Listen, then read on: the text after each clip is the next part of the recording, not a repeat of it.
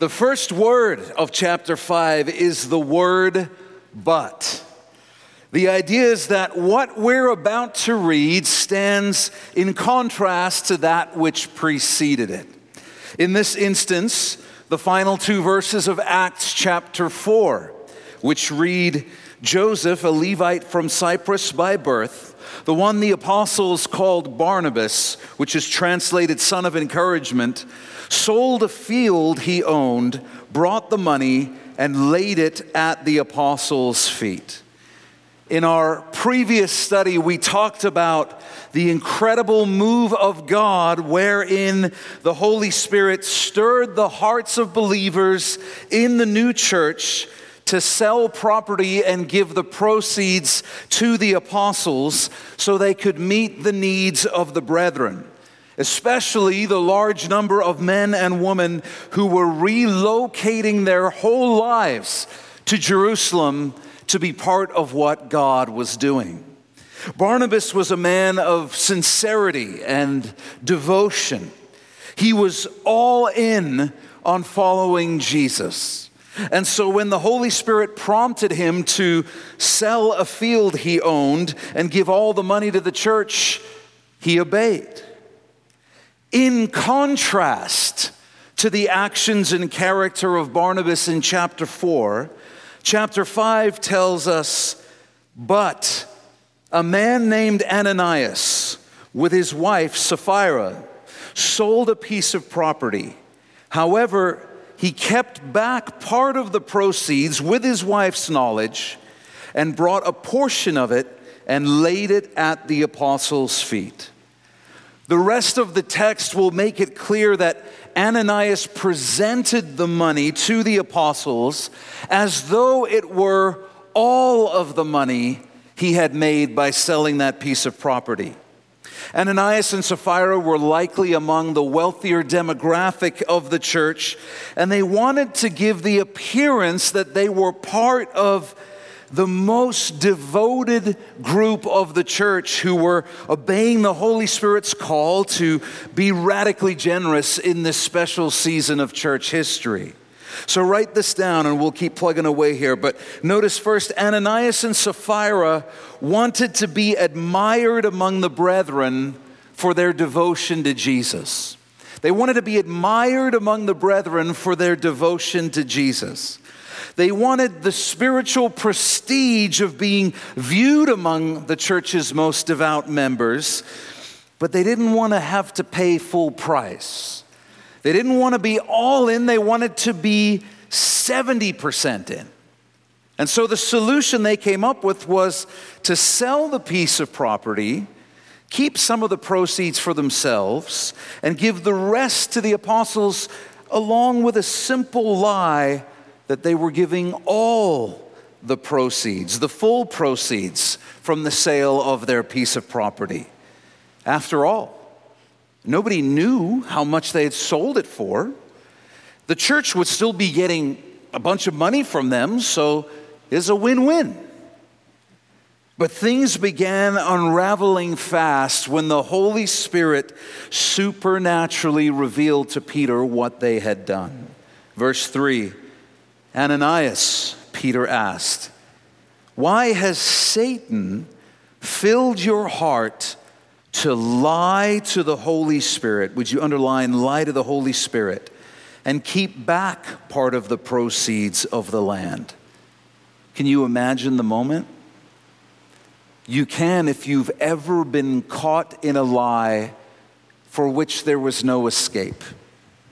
You'd been completely exposed. And this was happening likely in front of the whole church. As we read this, it becomes clear that Ananias and Sapphira, and perhaps us too, did not grasp the seriousness of what they were doing. Peter tells them their plan came from Satan. And what makes it so heinous and serious is that they are lying to the Holy Spirit. When we give to the Lord, I don't know if you know this, but the Lord knows what we're giving. Did you know that? He knows what percentage of our income it is. He knows whether it's in an inconsequential amount for us, an inconvenient amount for us, or a sacrificial amount. He knows because he's God. And when we use our words and actions to present ourselves to our brothers and sisters in a way that is fraudulent, God's word says we're not only lying to them, but we're also lying to the Holy Spirit. I want to say that again because it's so important. When we use our words and actions to present ourselves to our brothers and sisters in a way that is fraudulent, God's word says we're not only lying to them, we are lying to the Holy Spirit.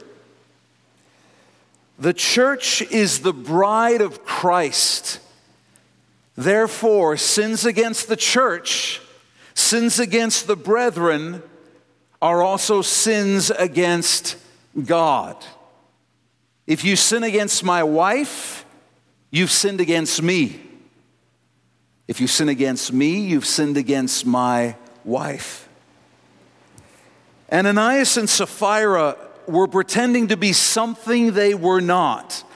They were pretending to be more righteous than they really were. They were pretending to be more devout when they really were. It was the sin of hypocrisy, which God hates. He hates it. Write this down. Ananias and Sapphira were guilty of hypocrisy and lying to the brethren and God. They were guilty of hypocrisy and lying to the brethren and God. The one who doesn't claim to be a Jesus follower cannot be guilty of this type of hypocrisy. Only those who claim to be Jesus followers and present themselves as being more devout than they really are can be guilty of the type of hypocrisy that Jesus hates. Jesus will never accuse a non-believer of being a hypocrite. They can't be a hypocrite because they're not claiming to be a believer. They're not claiming to be a Jesus follower. God feels so strongly about this that he put it in the Ten Commandments, commanding Israel, do not misuse the name of the Lord your God, because the Lord will not leave anyone unpunished who misuses his name. The King James Version famously states that as thou shalt not take the name of the Lord in vain. Contrary to popular belief, it's not about swearing. It's not about cussing. It is about using the name of the Lord to identify yourself. In our day and age, I am a Christian. I am a Christ follower. I'm taking the name of the Lord as my identity, but I'm taking it in vain when I don't actually allow the Lord to have authority over my life. I'm identifying myself with the name of the Lord, but I'm not actually serving him as Lord. It's hypocrisy that defames the name of the Lord.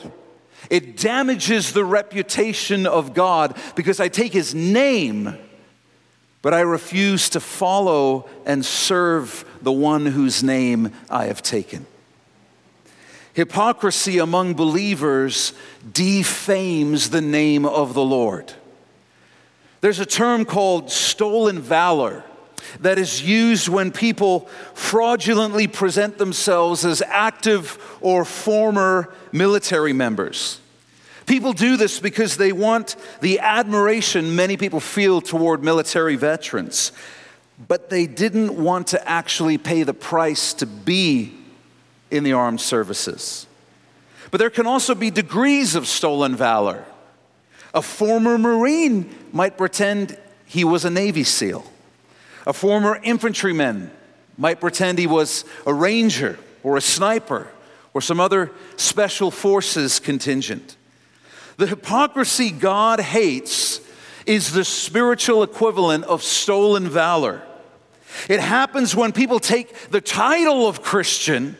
Oh yeah, I'm a Christian, but don't honor the title by living under the authority of Christ and laying down their lives to follow and serve him. It can happen in a case like Ananias and Sapphira, where people want to be viewed as being all in on following Jesus. They want to be part of the community of people who are all in. I want to hang out with people who are all in.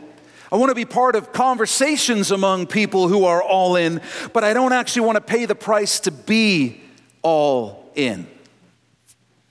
Jesus repeatedly called out the hypocrisy of the religious leaders of his day because they pretended to be devoted to God, but they were not actually submitted to him as God. They were abusing God's law and twisting it to create power and wealth for themselves. And Jesus' warnings included that hell would be populated by hypocrites. God hates hypocrisy because, as I just mentioned, it defames him. It misrepresents him and his character to the world. Another tragic side effect of hypocrisy, write this down, is that it resists the sanctifying work of the Holy Spirit in our lives. Hypocrisy resists the sanctifying work of the Holy Spirit in our lives. Once you turn your life over to God, are spiritually regenerated and become part of his family, part of his kingdom, his primary goal for your life becomes your sanctification. That's the theological term for the work the Holy Spirit is always doing in the lives of believers with one goal in mind: to make us more like Jesus. That's the Holy Spirit's agenda in our lives. He's doing it 24/7, and it's sanctification. That's what God wants for you. That's what God wants for me. It's the best thing for us because it's the most fulfilling version of yourself you can be. The version that's most like Jesus. And it's the version of us that will benefit us for all eternity because it will gain us the most possible eternal rewards and greater trust and assignments in the ages to come as we serve with Jesus. But when we adopt a posture of hypocrisy, we pretend to be more sanctified than we really are. And we quickly convince ourselves that we're more sanctified than we really are. We delude ourselves. And so when the Holy Spirit calls us to be sanctified through the Scriptures, through the teaching of God's Word, through our brothers and sisters, we dismiss those invitations and tell ourselves, that's for someone else. That's not for me. I'm past that. I don't struggle with that. I don't need to change in that area. You know, I should tell so-and-so about that because they need to hear that. They really need to take it to heart.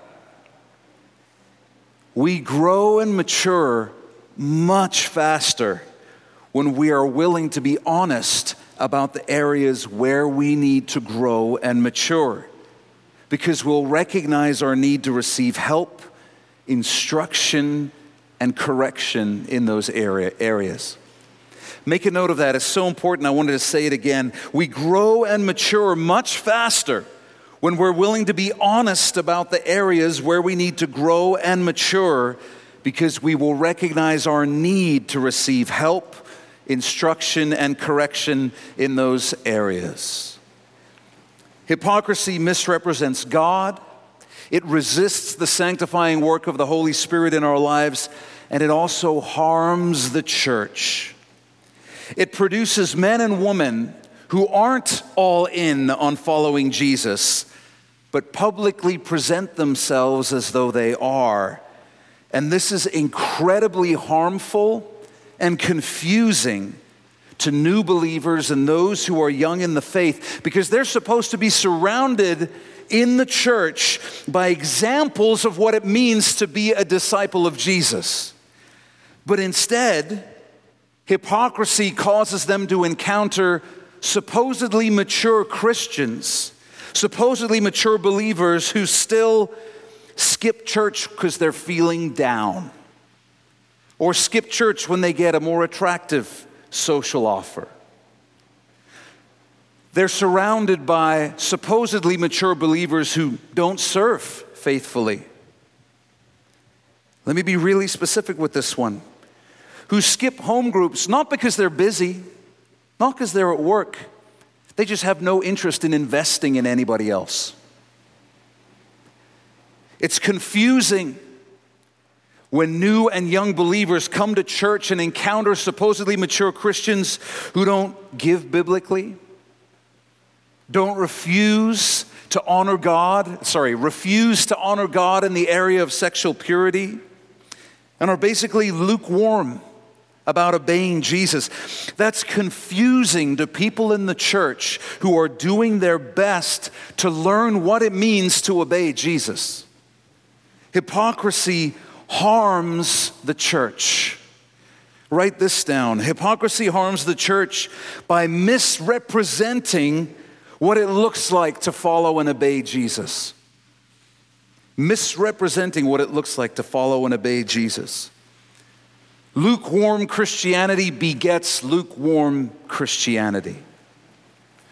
Please understand, I know we're all in different places in our journey of sanctification. We're all in process.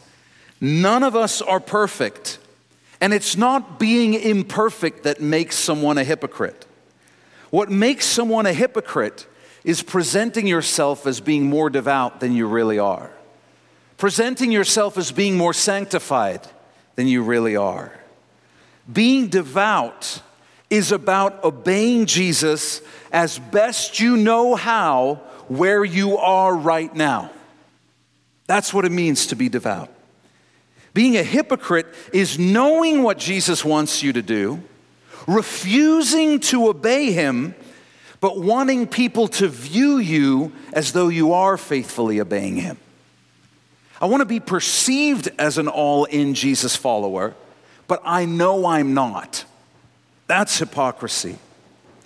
Hypocrisy misrepresents God, resists the sanctifying work of the Holy Spirit in our lives, and harms the church.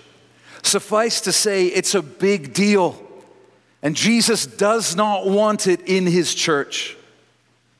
This text also reminds us that the Holy Spirit is nothing like the Force from Star Wars. The Holy Spirit is not an energy or a force at all. The Holy Spirit is a person. The Holy Spirit is not an it. The Holy Spirit is a he. That's his preferred pronoun. Peter tells Ananias that he's lied to the Holy Spirit. And according to Ephesians 4:20, we can grieve the Holy Spirit.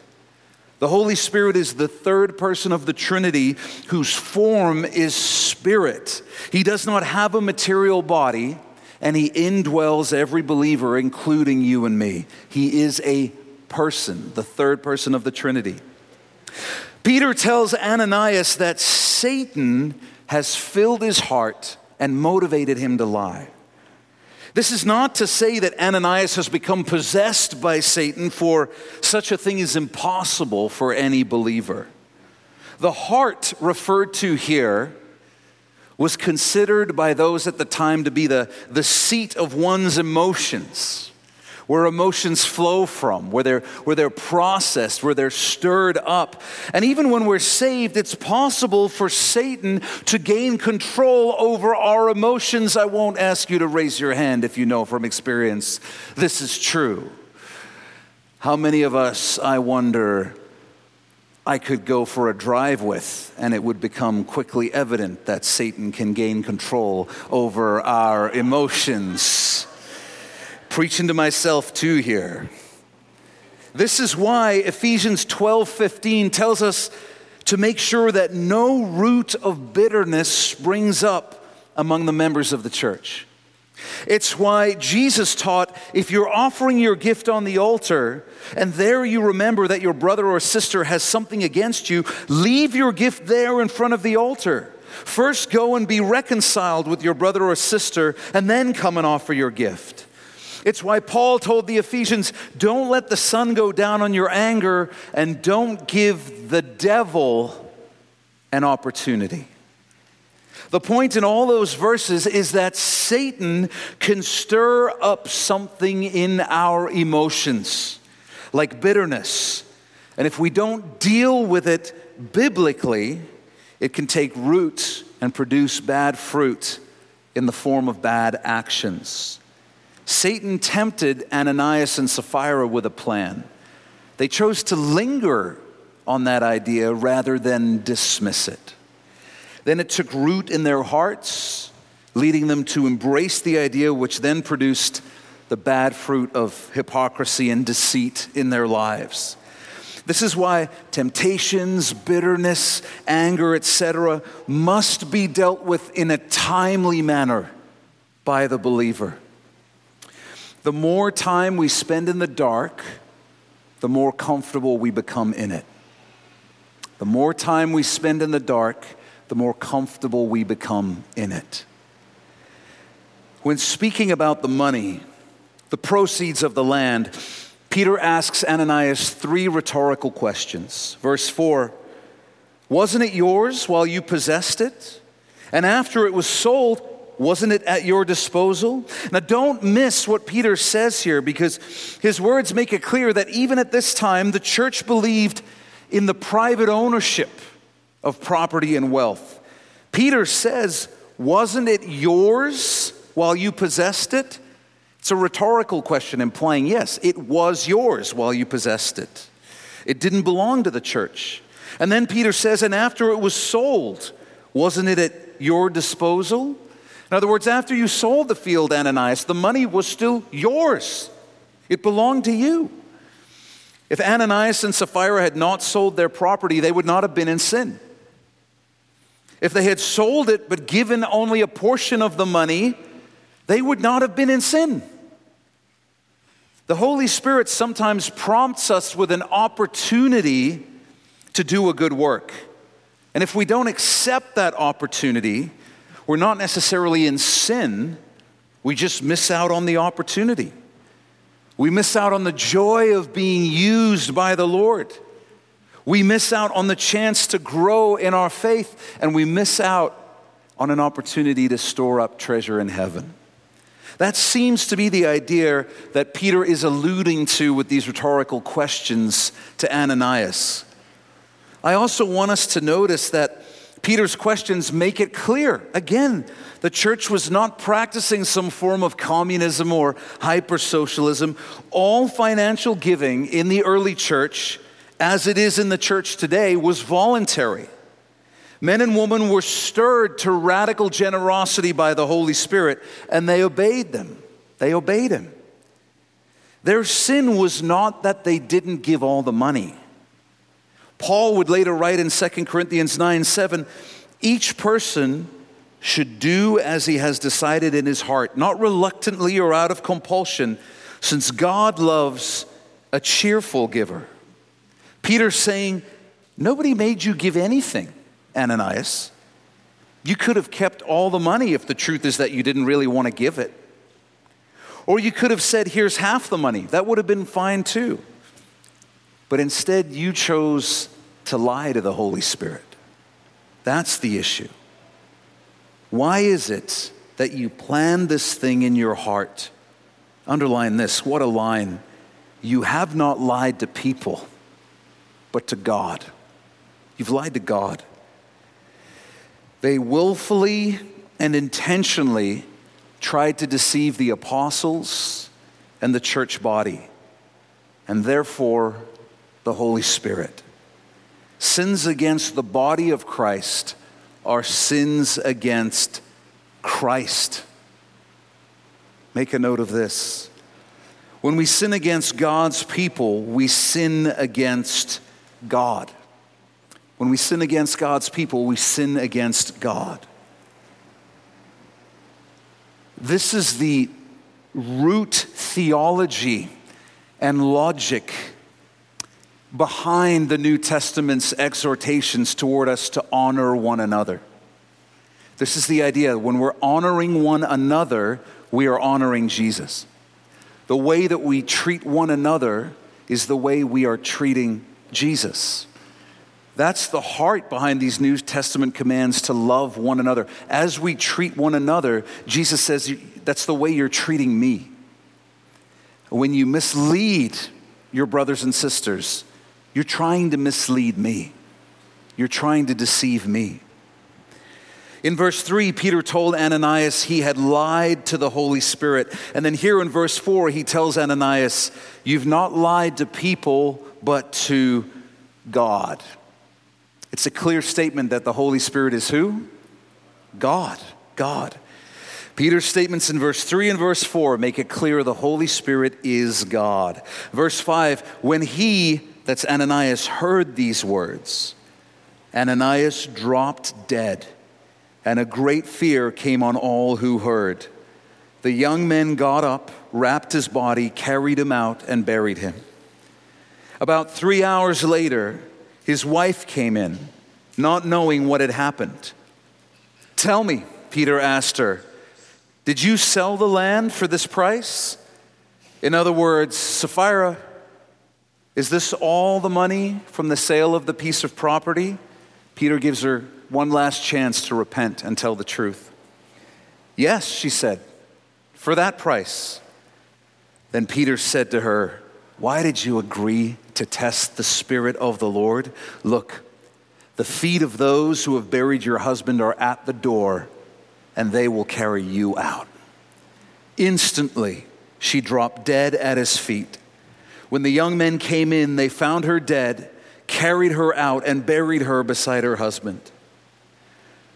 Early on, as the church was in her infancy, the Lord wanted to impress upon them the seriousness of deception, lying, and hypocrisy.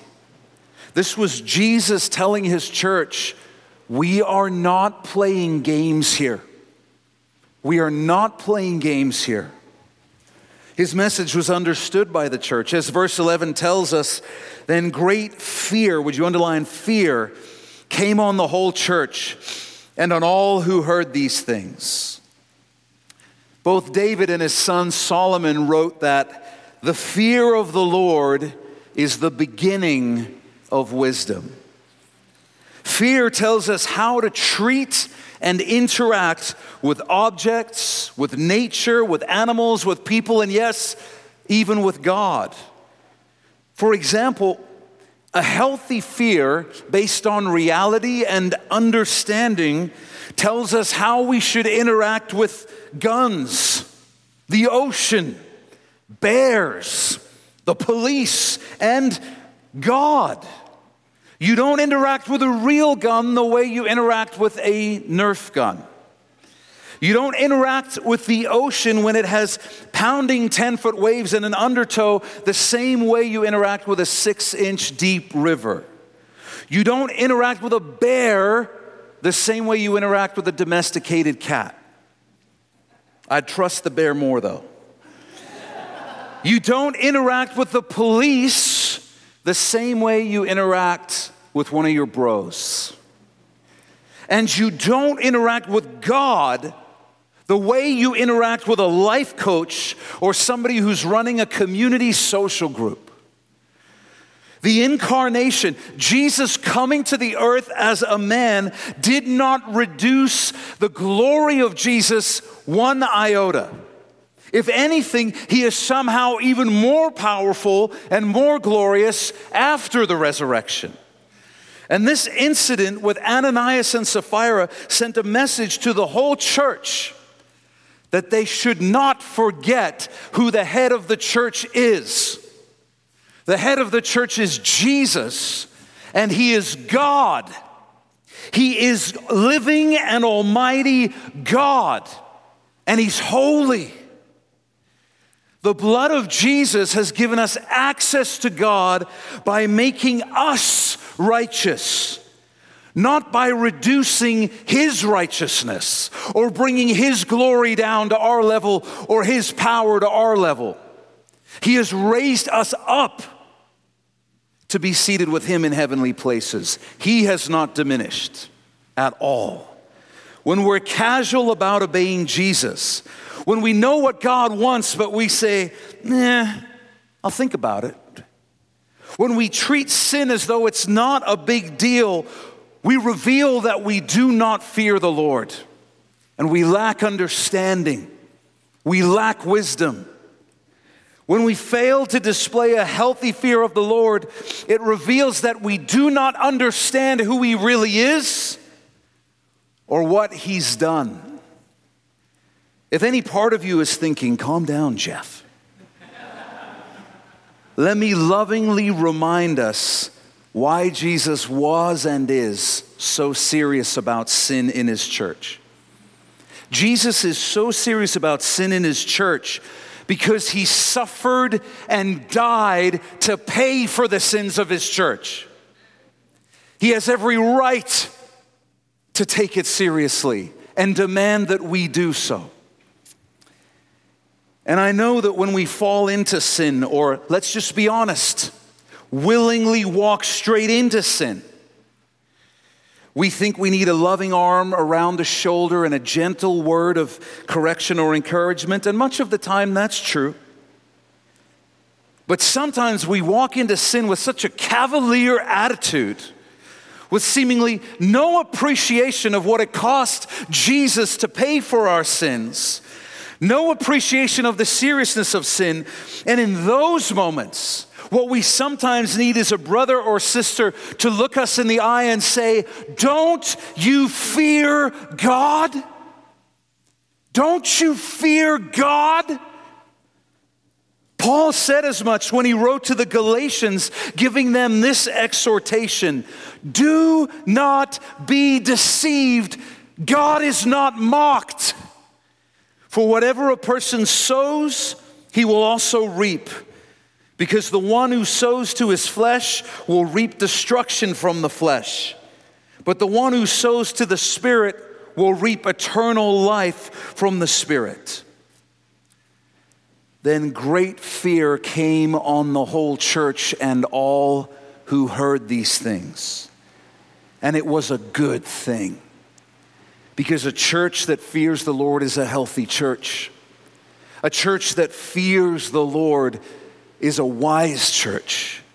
And when we get to Acts 9, we'll read this: "The church throughout all Judea, Galilee, and Samaria had peace and was strengthened, living in the fear of the Lord and encouraged by the Holy Spirit. It increased in numbers."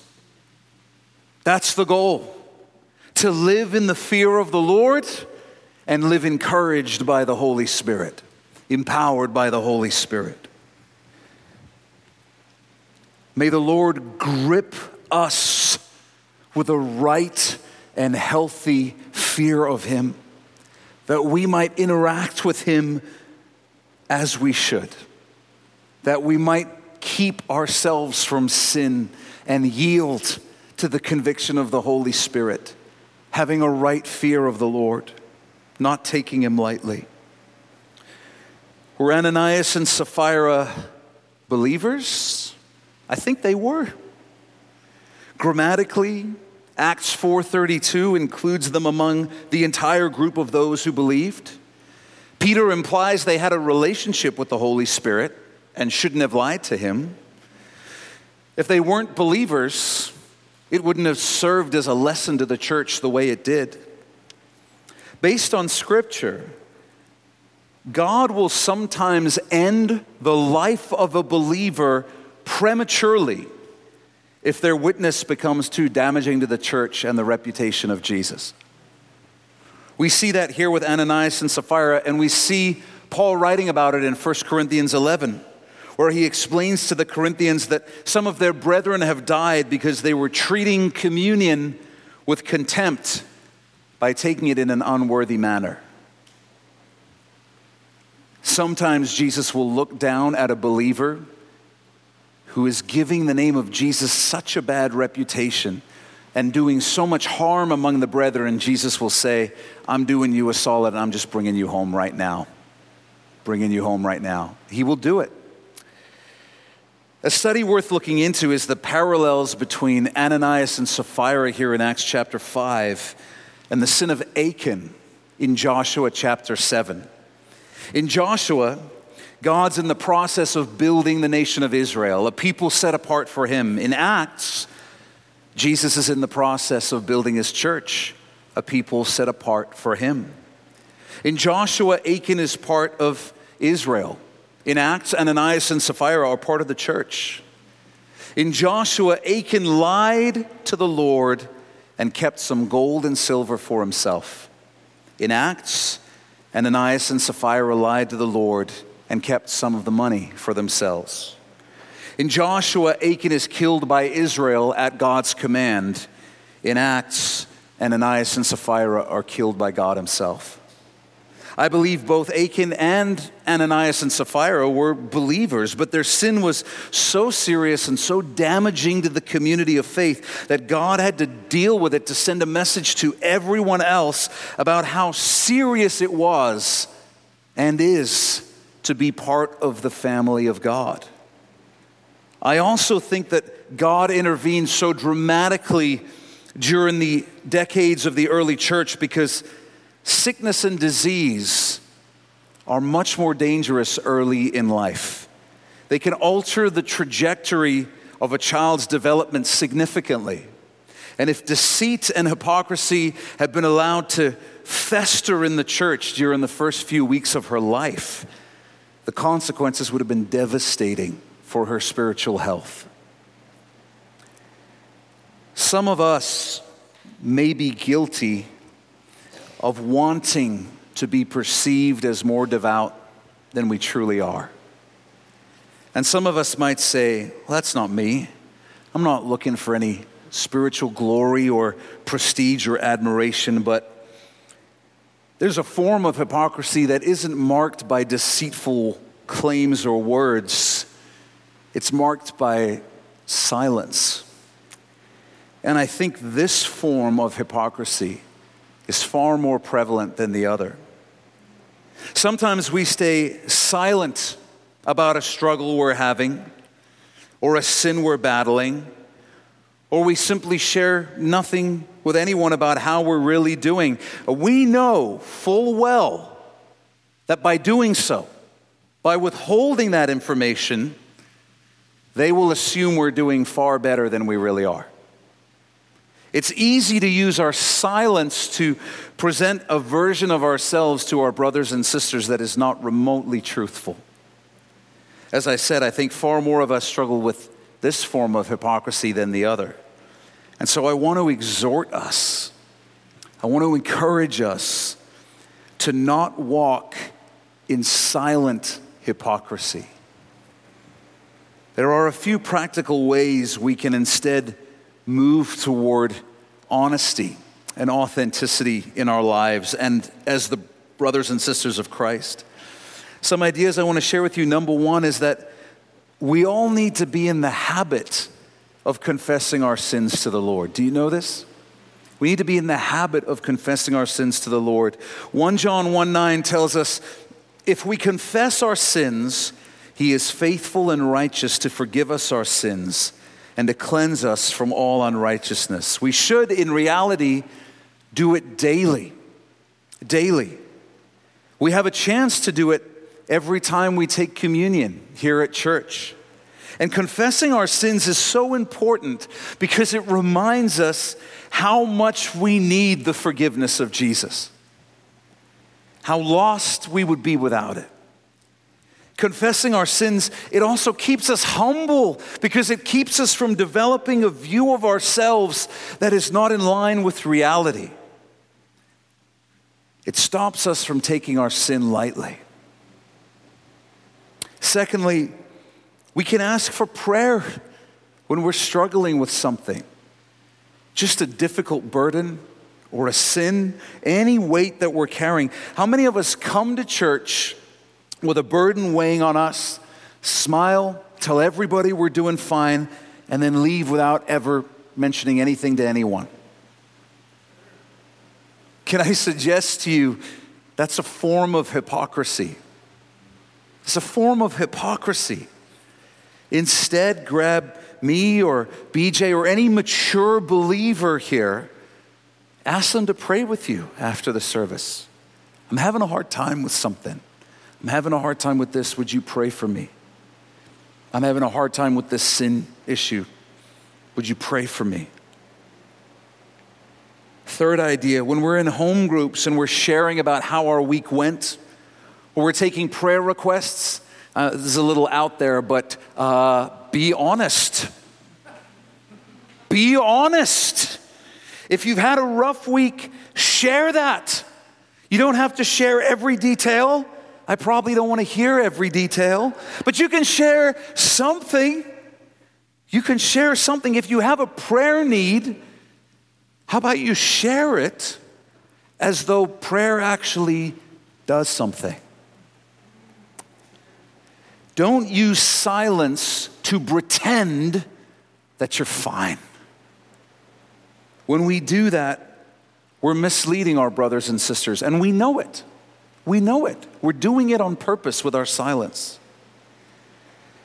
Fourth idea, perhaps the most radical step, is found in James 5:16, where he writes, "Confess your sins to one another and pray for one another so that you may be healed. The prayer of a righteous person is very powerful in its effect." And when you study the context of that verse, what you find is that James is telling his readers that there's sometimes a healing the Lord wants to do, a deliverance he wants to provide that will be hindered by our unconfessed sin. And so James says, confess your sins to one another so that you can be healed. There's healing, there's deliverance, catharsis, rest, rejuvenation that the Lord desires to give some of us, but we refuse to confess our need and we refuse to confess our sin. And so we miss out. Having people think that you're doing fine when you're really not is not worth more than the help and the hope that the Holy Spirit can provide. Can we say it again? Having people think you're fine when you're not is not worth more than the help and hope that the Holy Spirit can provide. Some of us need to make a decision to choose the Spirit right now because we're currently choosing the mask instead. I'm fine. I'm good. Thanks for asking. Lest we judge Ananias and Sapphira too harshly. I was talking with Kyle about this before the service, that the more time you spend in the Word, more years I have following the Lord, the less often I read people in Scripture doing stupid stuff and go, what an idiot. The more I find myself going, that's relatable. Very relatable. Imagine if God was still in the habit of striking dead believers who were hypocritical. I think our worship times would be awfully quiet because we'd be afraid to sing most of the song lyrics. Somebody would be singing, all I want is all you are, bam, dead. God's like, I can list 37 other things that you really, really want. There's that jet ski, there's that new SUV. I can go on. Why are you lying to me? Why are you doing that? We should be very grateful for the grace of God toward us. But the presence of God's grace doesn't make sin any less serious. It doesn't make it any less devastating. So let's ask the Lord to help us not be hypocrites. Let's ask the Holy Spirit to shine a light on any area of our lives where we're currently walking in hypocrisy. And then let's repent and do whatever we need to do to start walking in truth and integrity in that area instead of hypocrisy. But when I pray for that in a couple of minutes, don't pray with me and agree with me if you don't mean it. Don't amen my prayer if you don't actually want to obey Jesus in every area of your life. Because if you're agreeing with me and amening, but you don't really want to do it, then you're just being a hypocrite. You're just being a hypocrite. Take communion at some point in the coming time of worship. And as you do, confess your sins to the Lord. Be specific. Be specific. Pray, Lord, I should not have done those things. They are sins, and I don't want to do them. Please help me not to do them, and thank you for forgiving me. And if you realize there's someone you need to apologize to or go ask forgiveness from, do it ASAP. Don't be a hypocrite. Do it ASAP. I'm going to ask the worship team to come up. If you're carrying a burden, ask someone to pray with you. BJ and Jess are going to be at the front over there worshiping, and you can just walk up to them. If they're worshiping, just put a hand on their shoulder. It's okay. And ask one of them to pray for you. Or ask someone after the service. But listen, don't do this. Don't do this. Don't say, I'll ask someone after the service, knowing full well when we get to the end of the service, you're going to go, well, it seems like everyone's busy. I guess I'll just not do it now. If you're going to do it after the service, you do not leave till you keep your word to God and you find someone and you say, I need you to pray with me. I need you to pray with me. Resolve to be honest in your home group or pipeline group this fall. Don't show up every Wednesday and lie to your brothers and sisters. Don't be a hypocrite. And lastly, if you're carrying a burden, but you know in your spirit right now, the Holy Spirit is telling you that there's a sin in the way of the Holy Spirit bringing healing to your life, and you need to confess that sin to someone. Again, BJ and Jess will be in the front. They'll be available after the service. So will I. Come and talk to us. It's always in confidence. We're not here to embarrass you or anything like that. We're just here to listen, here to pray with you, and believe with you in faith that the Lord has a healing He wants to do in your life. Honesty begets honesty. Authenticity begets authenticity. I pray that the Lord would help us to grow in this area, that we might become a church that regularly experiences the healing and delivering power of the Holy Spirit in even greater ways. That our sin and our hypocrisy would not hinder the great things that the Holy Spirit wants to do and the freedom He wants to bring to our lives. I'm committed to doing my part to help that happen. I pray that you're committed to doing your part too.